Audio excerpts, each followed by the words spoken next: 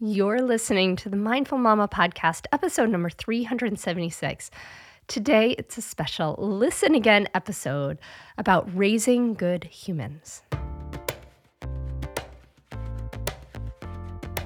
Welcome to the Mindful Mama podcast. Here, it's about becoming a less irritable, more joyful parent. At Mindful Mama, we know that you cannot give what you do not have, and when you have calm and peace within, then you can give it to your children. I'm your host, Hunter Clarke-Fields. I help smart, thoughtful parents stay calm so they can have strong, connected relationships with their children. I've been practicing mindfulness for over 20 years. I'm the creator of Mindful Parenting, and I'm the author of the best-selling book, Raising Good Humans, a mindful guide to breaking the cycle of reactive parenting and raising kind, confident kids. Hey, welcome back to the Mindful Mama podcast. I'm so glad you're here. Listen, if you haven't yet done so, please hit that subscribe button so you never miss an episode. And if you've gotten any value from this podcast, please do me a favor. Go over to Apple Podcasts, leave us a rating and review. It just helps the podcast grow more. It takes 30 seconds. I hugely appreciate it. Now, in just a moment, you're going to hear a conversation with me and my dear friend, Carla Naumburg, from when my book, Raising Good Humans, which in the last 2 years has kind of become a runaway bestseller. It's been translated into 6 languages. It's done way better than I ever expected it to do.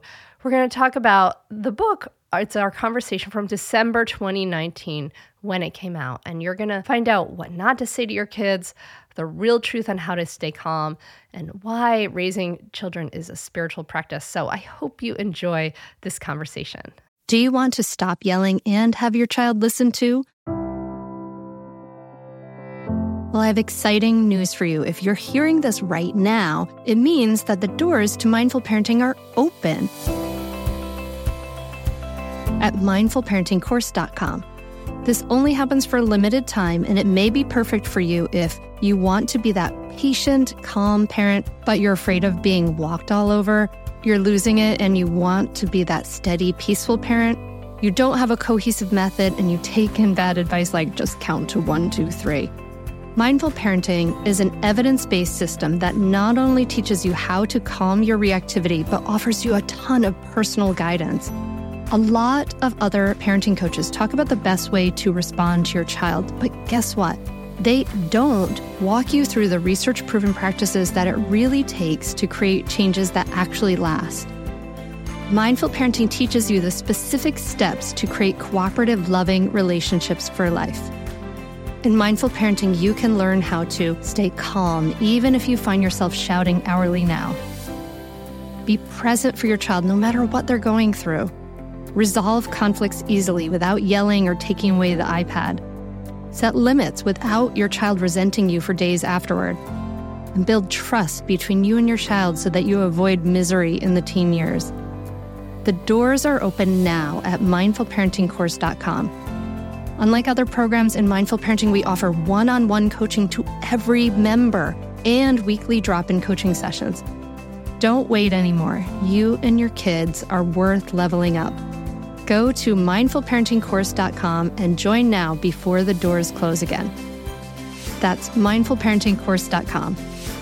I'll see you there.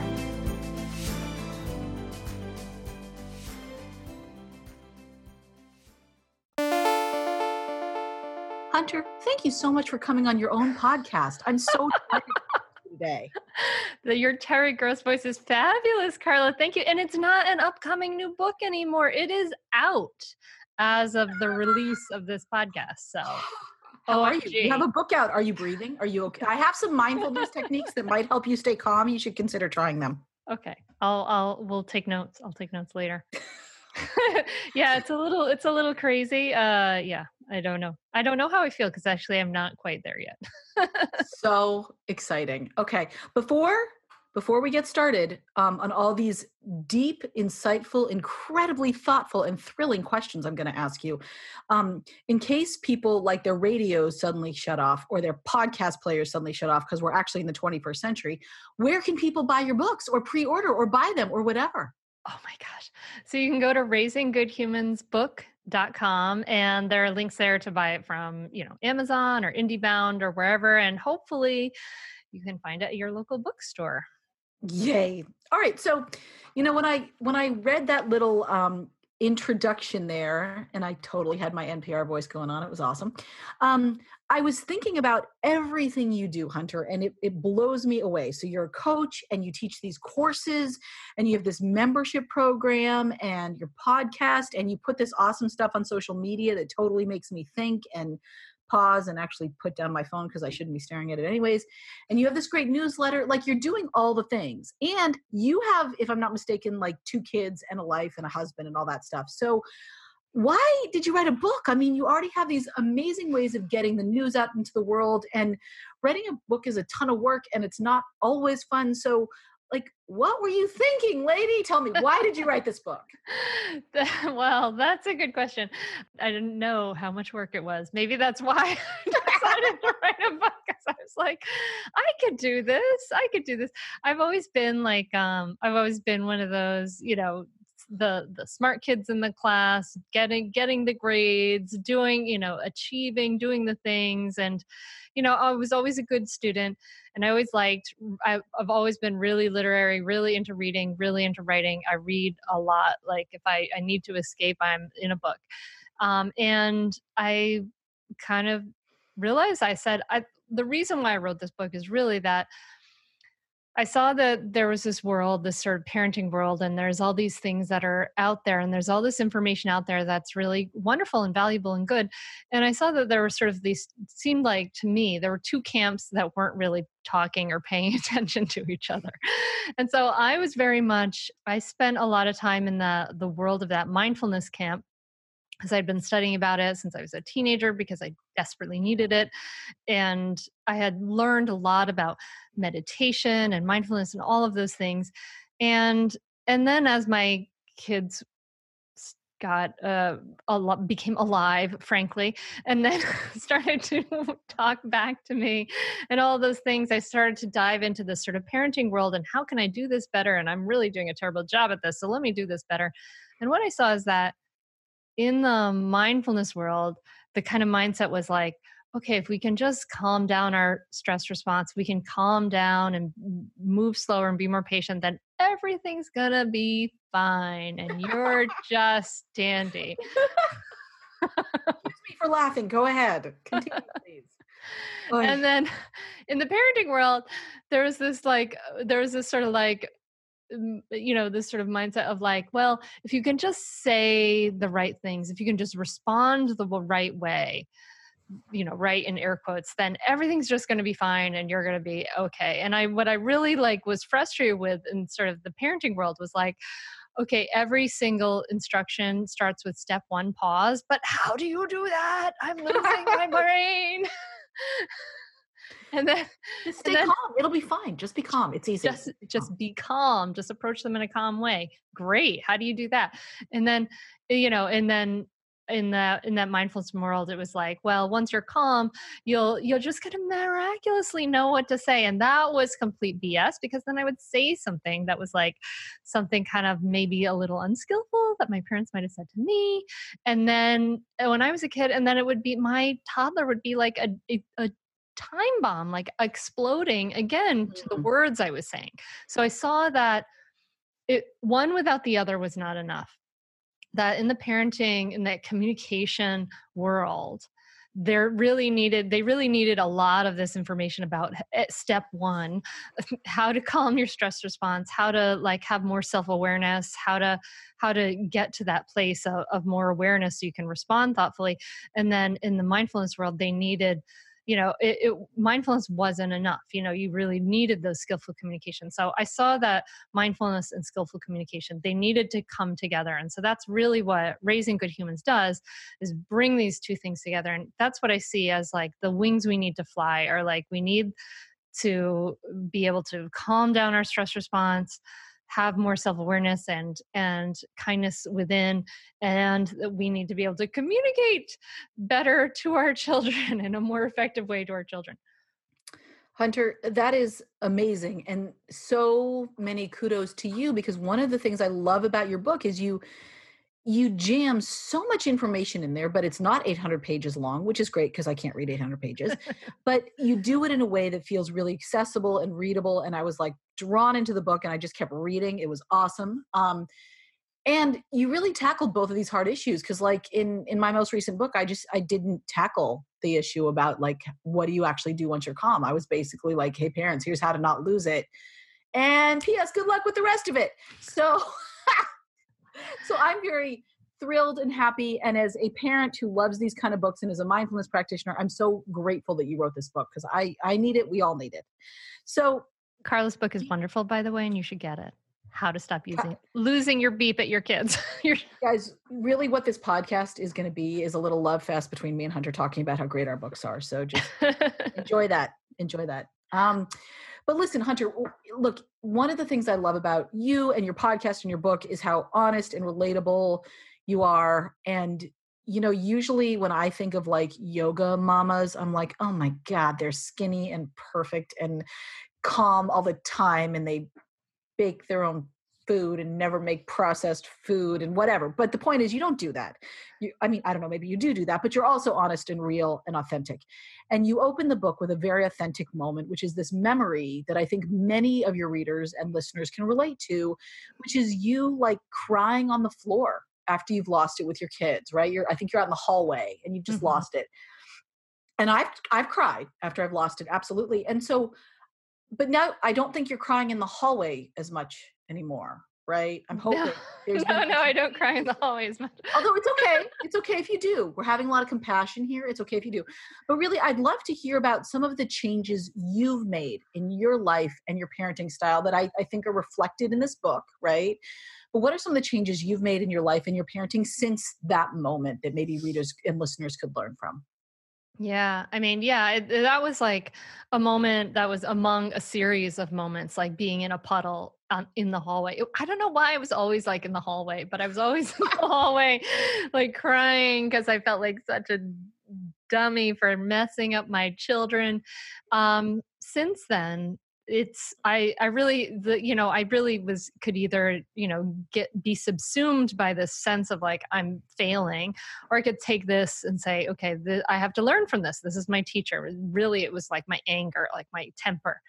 And so I had to learn from my temper and see what it had to teach me. And really what I had to go back into, really dive into my mindfulness more and kind of bring that practice more into my daily life, kind of take the practices of, mind, just awareness without responding into my daily life. And so what I really, really worked on was calming down my temper. And what helped me with that, and it was interesting because the skillful communication, the sort of language and the mindfulness practices would weave back and forth in my life.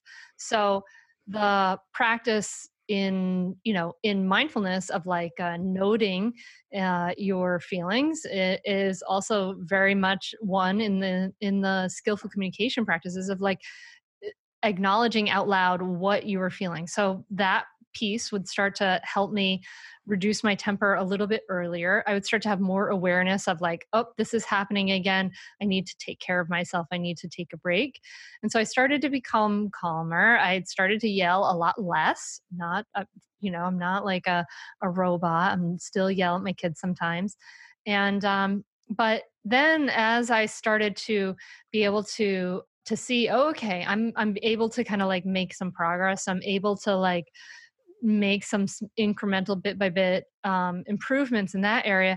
Then I was able to really start to respond more skillfully to my kids. So for instance, I would start to like frame my requests of my child really more as requests. So what I used to think of as requests were really like orders and demands. And I didn't realize that. I had to kind of like look at that and say, oh, my child, she doesn't like this because I'm basically like ordering her about all the time. And no one likes to be ordered all the time. So I had to kind of understand my language. And so what started to happen is it got a little easier. I started to also start to let go of some of the problems that weren't really mine to hold. If my kid had a problem and she had big upset feelings, that was okay. even though like my initial before working on this response was like, oh my God, my kid has these big upset feelings. This is unacceptable. Like that was a big feeling I had because that was kind of the message I was given as a kid, was that it made my parents so mad. And so, or mostly my dad, I love you, Dad, so mad that it felt unacceptable. And I started to say, oh, okay, she can have these feelings. And so that was less of a problem for me. And what happened is these things what was nice about using these tools and using these sort of communication skills that didn't involve like punishment and things like that, was that my child started to resent me and push against me less because there was less to push against. And things actually started to get better. Like it was like kind of snowballed a little easier and easier as time went on because, she felt less resentment. So therefore she resisted me less. So therefore it became easier. And I would go through waves of like having to learn this lesson and seeing her talk to my youngest daughter, to see her talk to her sister in some kind of unskillful way and say, oh, that's what that sounds like. Now I know what's going on. And I'd have to work on that way of communicating. And it was really like a bit by bit over time where I'd like kind of work on something and do better with something. And then I'd even say, hey, hold on, let me do a do-over. This is actually what I mean to say. And I would practice and I would get it wrong. And my child, there would be a lot of back and forth, but over time, very imperfectly implementing all the strategies I talk about in Raising Good Humans, it did get easier and easier and easier. And actually, my daughter's going on 13 now, my oldest daughter. And I was really afraid that when the beginning, I was really afraid that I was going to be messing up our relationship for life. I knew that when I was 14, like I ran away from home to friends' houses. I had huge battles with my father again and again and again, because I was rebelling against the parenting techniques he was kind of using at me, this like, do what I say because I say it kind of stuff. And I can really see now that the other day she apologized to me, and then she like leans into me. I know, she like leans into me and she wants to be close. Like we still have this strong relationship. It's pretty awesome. I feel really grateful that I feel like I've kind of been able to transform this generational pattern, really. Oh. I want to tell you about a great podcast that you should check out, especially if you ever deal with any school system, which you probably do. It's called Understood Explains. This season of the show is hosted by teacher and special education expert Juliana Urtubey, and it's all about how to navigate individual education plans, also known as IEPs. And this season of Understood Explains covers topics like how to tell if your child needs an IEP and busts common myths about special education. So I checked out the episode on the difference between IEPs and 504 plans because my daughter Maggie uses a 504 plan, and it was really, really helpful. It went over all the differences, which one's better, how to get them, different myths and what your rights are, all kinds of different things that you should understand if your child may need extra help in education through an IEP or a 504 plan. The tone is super helpful, friendly, and smart.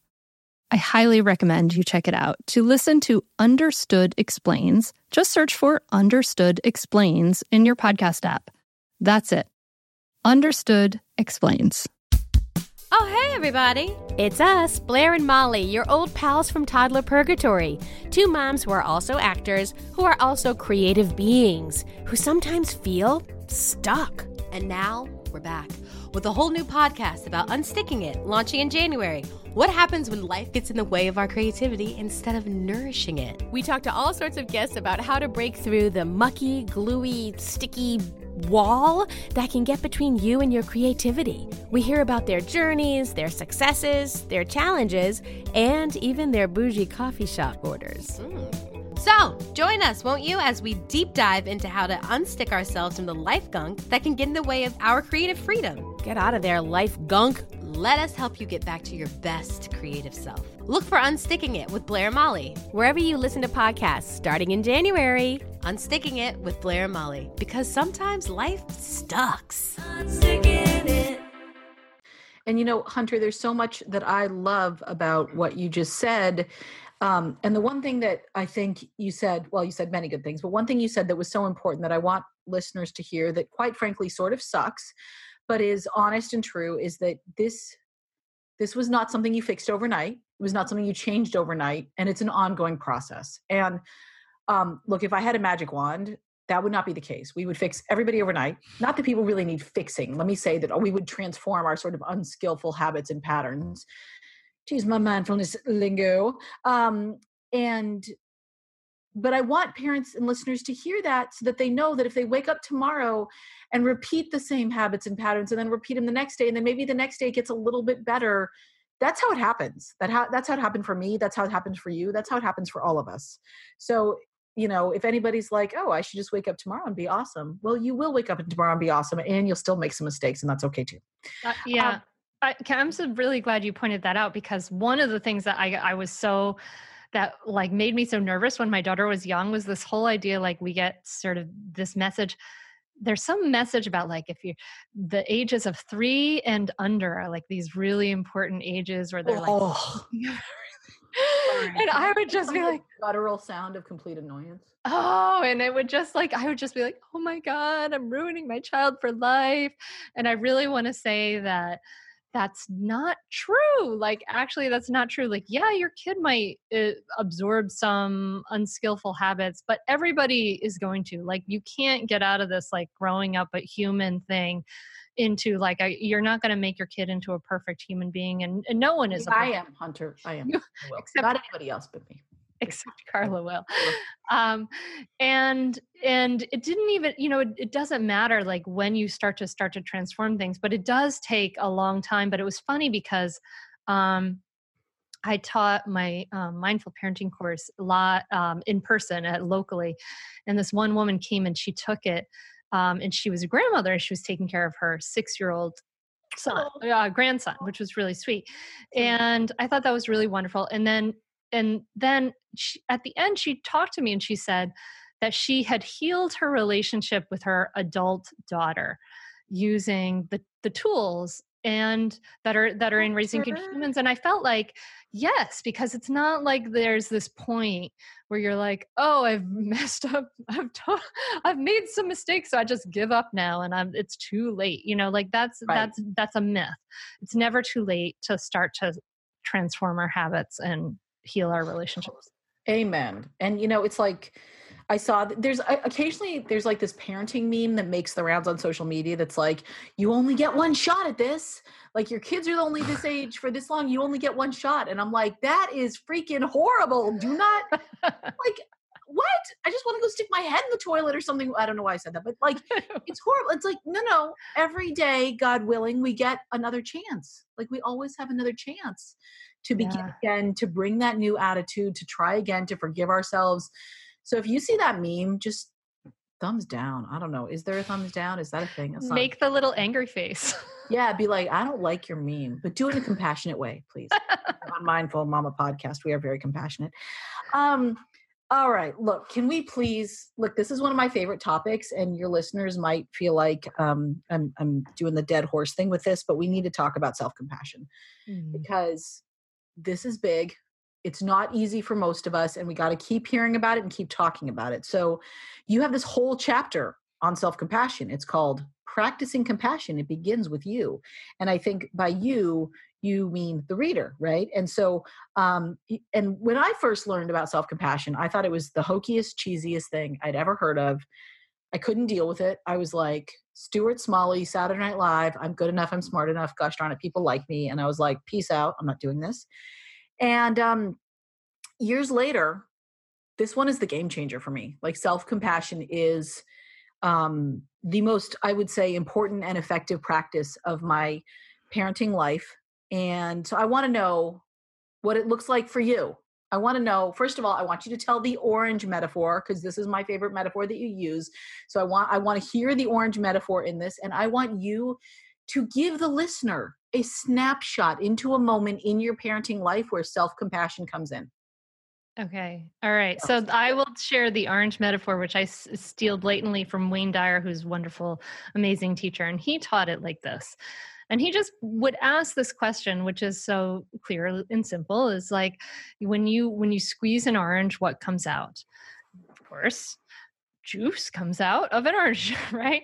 But it's not lemon juice, it's not pomegranate juice, it's orange juice. And the point is that it is what is inside is what comes out when we're squeezed. And when life squeezes us, and parenting will squeeze you, what is inside is what comes out. And so we can think that it's so frustrating because we're taught in this culture that, like, we should be self-sacrificing. We should just give everything to other people, especially women, I guess is what I'm saying. And we think that I can just give all to my children. I can always be super kind to my children. I can always be really gentle. And that's just not true if you're like a mean ass BITCH inside. Like, it's just not true. Like, if you're like that voice inside when you make a misstep or mistake is harsh and mean, eventually that's going to come out. You live with your kids like a day in and day out for years. So eventually that's going to come out when you're squeezed. Or for some of us, it's like every 5 minutes. It's not eventually. No, but the point is so well taken, Hunter, that if we're sitting around thinking, and for years I thought this, I am a terrible parent. I'm awful at this. I'm screwing up my kids. Like, those are negative, yucky thoughts. And when my kids were squeezing me, that's what came out. And it all changed with self-compassion. So what does that look like for you? How does self-compassion show up in your life and in your parenting? Yeah. And I used to say some of the same things to myself. And we have to look at like what happens when we're not being self-compassionate. So like when we, lose it at our kids and then we start to be harsh and mean to ourselves, like, oh, I'm a terrible parent. I'm terrible. I'm crap, all that stuff. We start to be awful to ourselves. Is that helpful?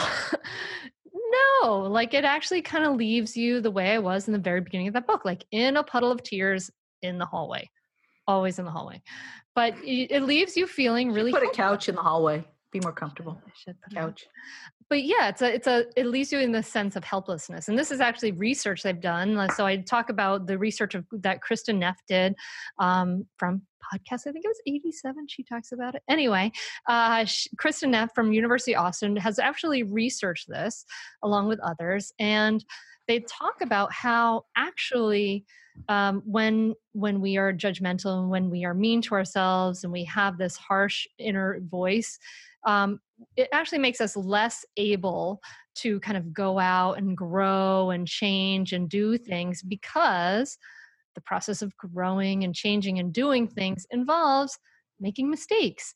And if you make a mistake and your inner voice is like mean and harsh and punishing, you're not going to want to step outside that comfort zone. It's going to get smaller and smaller and smaller, that teeny tiny little comfort zone. You're not going to want to do the difficult things it takes to grow and change and become a better person. But if you practice self-compassion, I'll talk about what that looks like in my own life, but you think about that, like the voice in your head is actually a little kinder. It's a softer landing. It's not so scary to make a mistake because it's okay. You're human. And then you can actually take steps and grow and change a little bit more. And so for me, what it looked like was I had to see that voice. I had to see like, oh, this is how I'm talking to myself. I had to kind of like have the self-awareness to understand like, this is what I'm saying to myself, and is this helpful? And I started to look at the work of like Sharon Salzberg, talking about loving kindness and how self-compassion and loving kindness, they are forms of affection that you can actually practice and grow and cultivate, and what you practice grows stronger. And so, as I remember like feeling really upset, first telling myself I'm a terrible parent, and then like, okay, splashing my face with some cold water, taking some deep breaths, clearing the snot, and saying, okay, this sucks. This is hard. Um, and practicing to offer myself some kind words, okay, this is hard. And it felt really weird, felt really awkward, but I remember kind of doing that gesture of touching my hand to my heart, and that gesture of touch is really healing for the body, and saying, okay, this is hard, this sucks, this feels really awful right now, and what can I do? What's the next best thing I can do?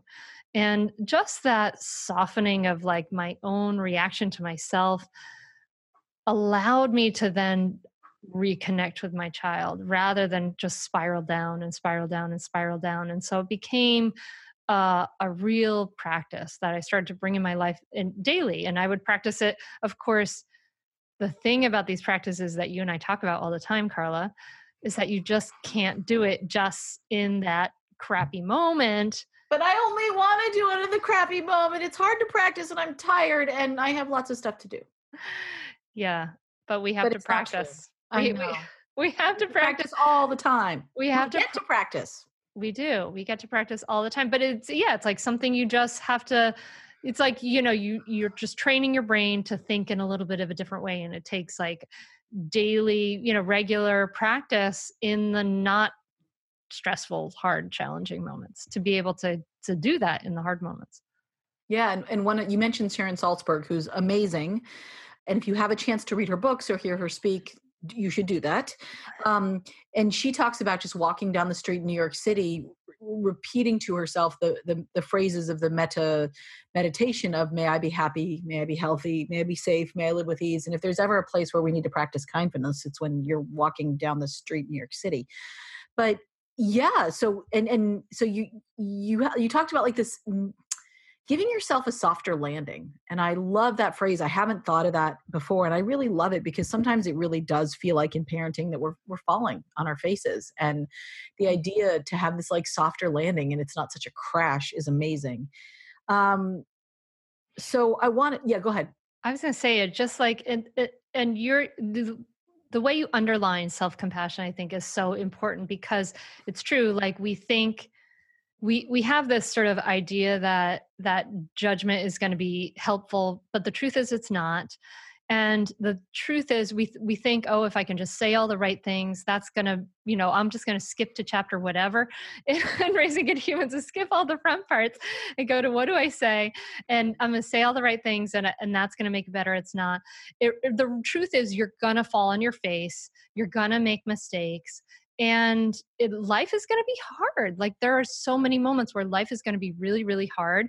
And you have to have, it's such a nurturing thing to have those practices because I mean, for me, life is hard sometimes on a regular basis. Like it's hard to like do a lot of different things. And so to have that practice it's so foundational and so essential. And I've had people share with me that they have used that loving kindness practice in various ways. I had a woman write to me about using the loving kindness practice that she learned through me when her mother was dying and going through this incredible difficulty. And she said those words helped her find a way. And just, may I be peaceful, may I be safe, may I be healthy, whatever that is. And may you be peaceful, may you be safe, may you be healthy. It just reminds us to continue to focus in that direction as much as we can. Oh, I love that. And sometimes I have a little internal loving kindness meditation going on when I really want to throttle my daughters. And I'll be like, may I not kill you right now? May I be peaceful? May I not like bite your head off? And it starts out in this almost weird passive aggressive way because I'm so pissed and I can't pull it together. But then I can get into that vibe and it really does help me not lose it with them. It's very, very powerful. I love that you have this whole chapter. And it makes, and the thing is, you're right. Like the more we practice it on a daily basis, the easier it comes in those really hard moments. So I want to jump to a different part of the book. It's actually my favorite line in the book. I love everything about it, and I'm going to read it to you, and I need you to explain it. So it's these two sentences. You say, want some major personal growth? 6 months with a preschooler can be more effective than years alone on a mountaintop. And I was like, what the hell are you talking about, Hunter? 6 months alone with a preschool, and I'm going to end up like Bonkerville, right? Like exhausted, cranky, can't talk in normal sentences, only know the words to like all of Doc McStuffin's friends, don't know anything useful, like only eating macaroni and cheese, forgot what real vegetables taste like, using words like potty when I'm talking to grown adults. So how does 6 months with a preschooler, like, I think that would just turn my, like alone with a preschooler, my brain would just be mush. So explain to me how time spent with young children is a catalyst for major personal growth. I know the answer, but I actually want to hear you say it. What are you talking about? All right. And I do want to say, it doesn't say alone with a preschooler, but 6 months with a preschooler. Because no, honestly, I would worry about one's sanity. If you were alone with a preschooler for 6 months, it would be very, very, very challenging. I actually don't think we should be left for 5 minutes as a preschooler. I think no adult should have to suffer through that. But explain to me, yeah, I added in the alone for dramatic effect. Thank you for doing that. Explain to me, though, how you see time with our children as catalysts for personal growth.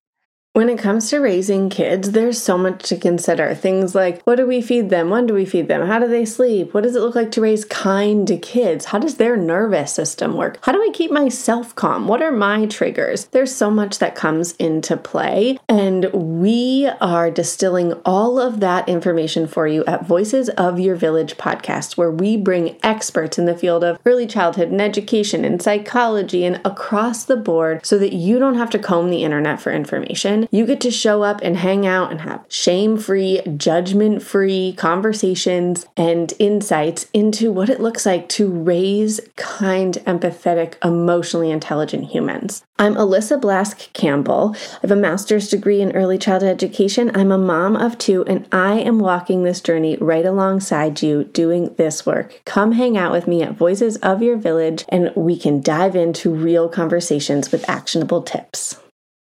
No one told us the truth about parenthood. Why? This is the podcast everyone needed before they had kids, because now that those little ones are here, there is a lot to unpack. I'm Rachel Shepardota, and I am your host for the podcast No One Told Us, where we tell the truth about parenting and let you in on all the stuff you really should have known about before having kids. I am the founder of Hey Sleepy Baby, but this podcast is so much more than sleep. We'll be diving into all the topics that you really care about and need to know while you do your best job raising those adorable, tiny humans. Our goal is to just make you feel less alone and less overwhelmed. There are so many things that no one tells us before becoming a parent, and I think that we should really pull back the curtain on becoming a first-time or second-time mom or dad to share the good, the bad, and the ugly. We'll have a little education, a little fun, and a whole lot of heart that goes into each and every episode. So join me and our amazing guests each week to hear us talk about what no one told us. I mean, yeah. So the truth is, it's really either going to drive you crazy or you're going to learn from it, right? And that's the thing. Like when I think about like someone who says, I'm going to, growth or, zen or die, and they go off to Thailand.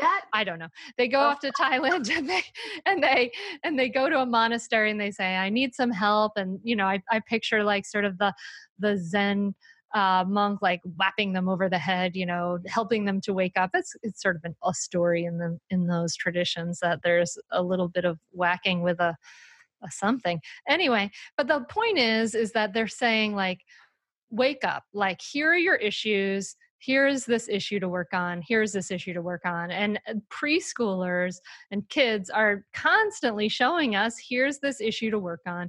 Here's this issue to work on. Here's this issue. A little rude of them, quite frankly, a little rude. Yes. They're constantly like, you kind of think like, I mean, the truth is like you go through your adult life before you have kids and you don't have anybody who's like provoking you to yelling and anger like in your regular adult life. Like it's all pretty chill actually comparatively. And then you get into nobody's pooping their pants in front of you. That's not a thing people do either. You're right. It's a good point.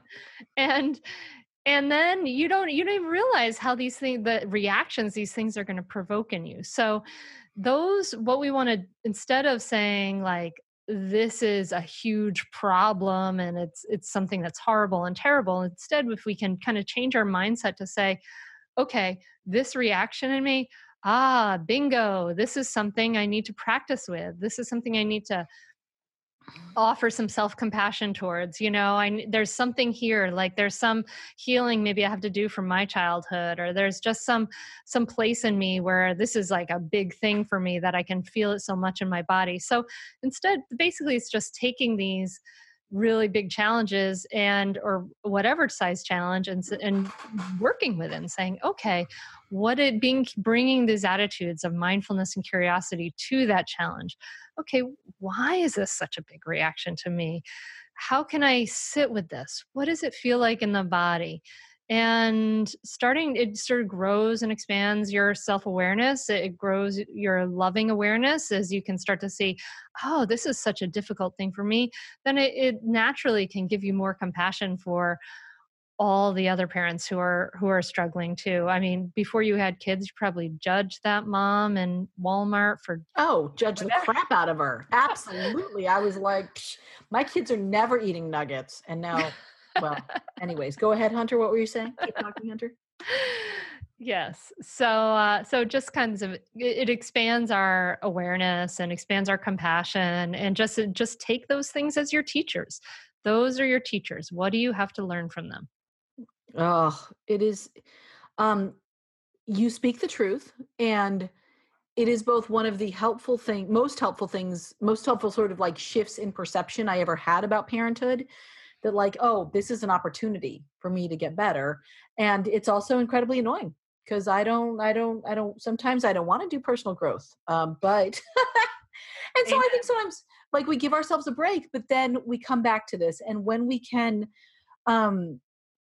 get curious and have compassion and do all these things, the beginner's mind that you talk about in the book, do all these things, parenting gets easier and it becomes more fun and less stressful.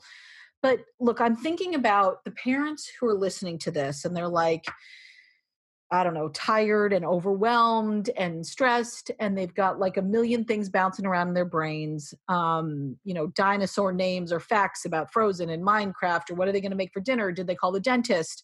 So I want them to come away from this podcast with like a key takeaway point, an idea from your book that you think is really important, really useful, really helpful, or just that you're really jazzed about. You're like, yeah, this is great.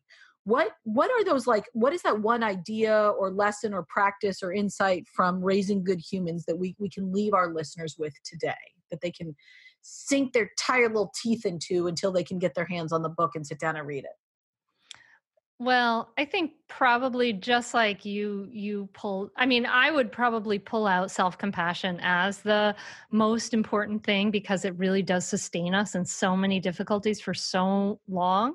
So, but we've already talked about that. And so I just want to kind of highlight that is so powerful and so important and can be practiced and can be learned, and you can do it. And even though it feels weird, you can do it.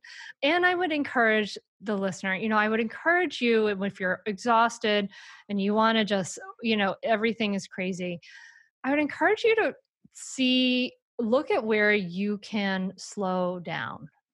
Look at where you can slow down, maybe, in your schedule, but maybe in just this moment, like where can you slow down? Maybe if you're listening to this as you drive in your car, when you step out of your car, you can just even walk slowly to your next destination. If you can slow down your steps, you can slow down the agenda, just start to slow it down. And that gives us the space to have more awareness of what's happening for us in our hearts and our minds, and to be able to see more clearly what's happening for our kids and their hearts and minds. And we don't have to move so fast. We can start to, literally walking slowly from the car can be really healing. My kids used to go to this Montessori school that's just like about a block away from my house. Mm-hmm. And I used to drop them off and then literally run home because I had 3 hours. And so I would dash home. Right. And at one point I realized, like, I was so sped up that it was just I had to get through the list and do the things. And I was in this mode of like, I have to get through the list and do the things and get all the things right. And then maybe at some future point, I'll be able to relax. And the truth is, when we do that, you have been practicing sped up, get it all done, efficiency brain, go, go, go. And so when you get to that point, you can't even relax. So I started to practice mindful walking from the school home. And it literally took me an extra like 4 minutes or like 2, it was such a minuscule amount of time that it changed. It wasn't even that much more time. And then when I got home, I was relaxed. I was thinking more clearly.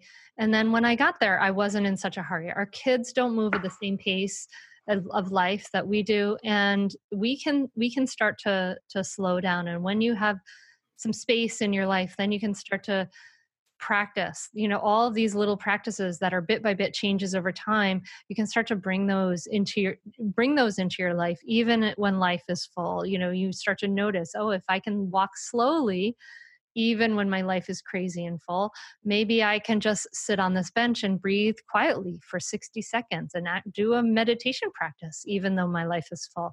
There are ways to start as we start to just bring some spaciousness into our days. There becomes room and space to because it's all the stuff. There's a saying I'll quote here from Marie Forleo, which I really love. Her new book, Everything is Figure-Outable. And that phrase I think is really apropos here, because if we start to make space, we can see that everything is figure-outable. Like strengthening our relationships with our kids is figure-outable. Doing it without punishment, it's figure-outable. There are tools. Slowing ourselves down, reducing our reactivity and our yelling, you can totally figure that out. You can do this, you can practice it, and you can learn it, because what you practice grows stronger. So, Hunter, you mentioned that everything is figure-outable, including strengthening our relationship with our kids, figuring out how to talk to them in challenging moments, figuring out how to reduce our own reactivity. I wish there was a book for all that. Do you have a recommendation of a book that would help harried, stressed parents figure out how to stay calm and communicate empathically and lovingly with their kids? Yes, I think I do. So yeah, seriously, if you're a listener of this podcast, you're listening to this episode and some of what we've said has resonated with you, I invite you to get the book, Raising Good Humans. You can go to raisinggoodhumansbook.com or wherever you find books. And it's important to, take these books are such a valuable resource that you can go back to again and again. You can put by your bedside, you can return to, and there's a lot in there. And I'd love for you to buy the book, review it on Amazon, and then connect. You can get some book bonuses that I'm putting up. So yeah, raisinggoodhumansbook.com. Hunter, thank you so much for writing this amazing book, for sharing your wisdom with all of us. And I really appreciate you coming on your own podcast, letting me interview you about this book. But seriously, folks, I am super excited about this book, and you should go to raisinggoodhumansbook.com and buy like 20 copies each and keep them in your purse to just hand out to unsuspecting strangers.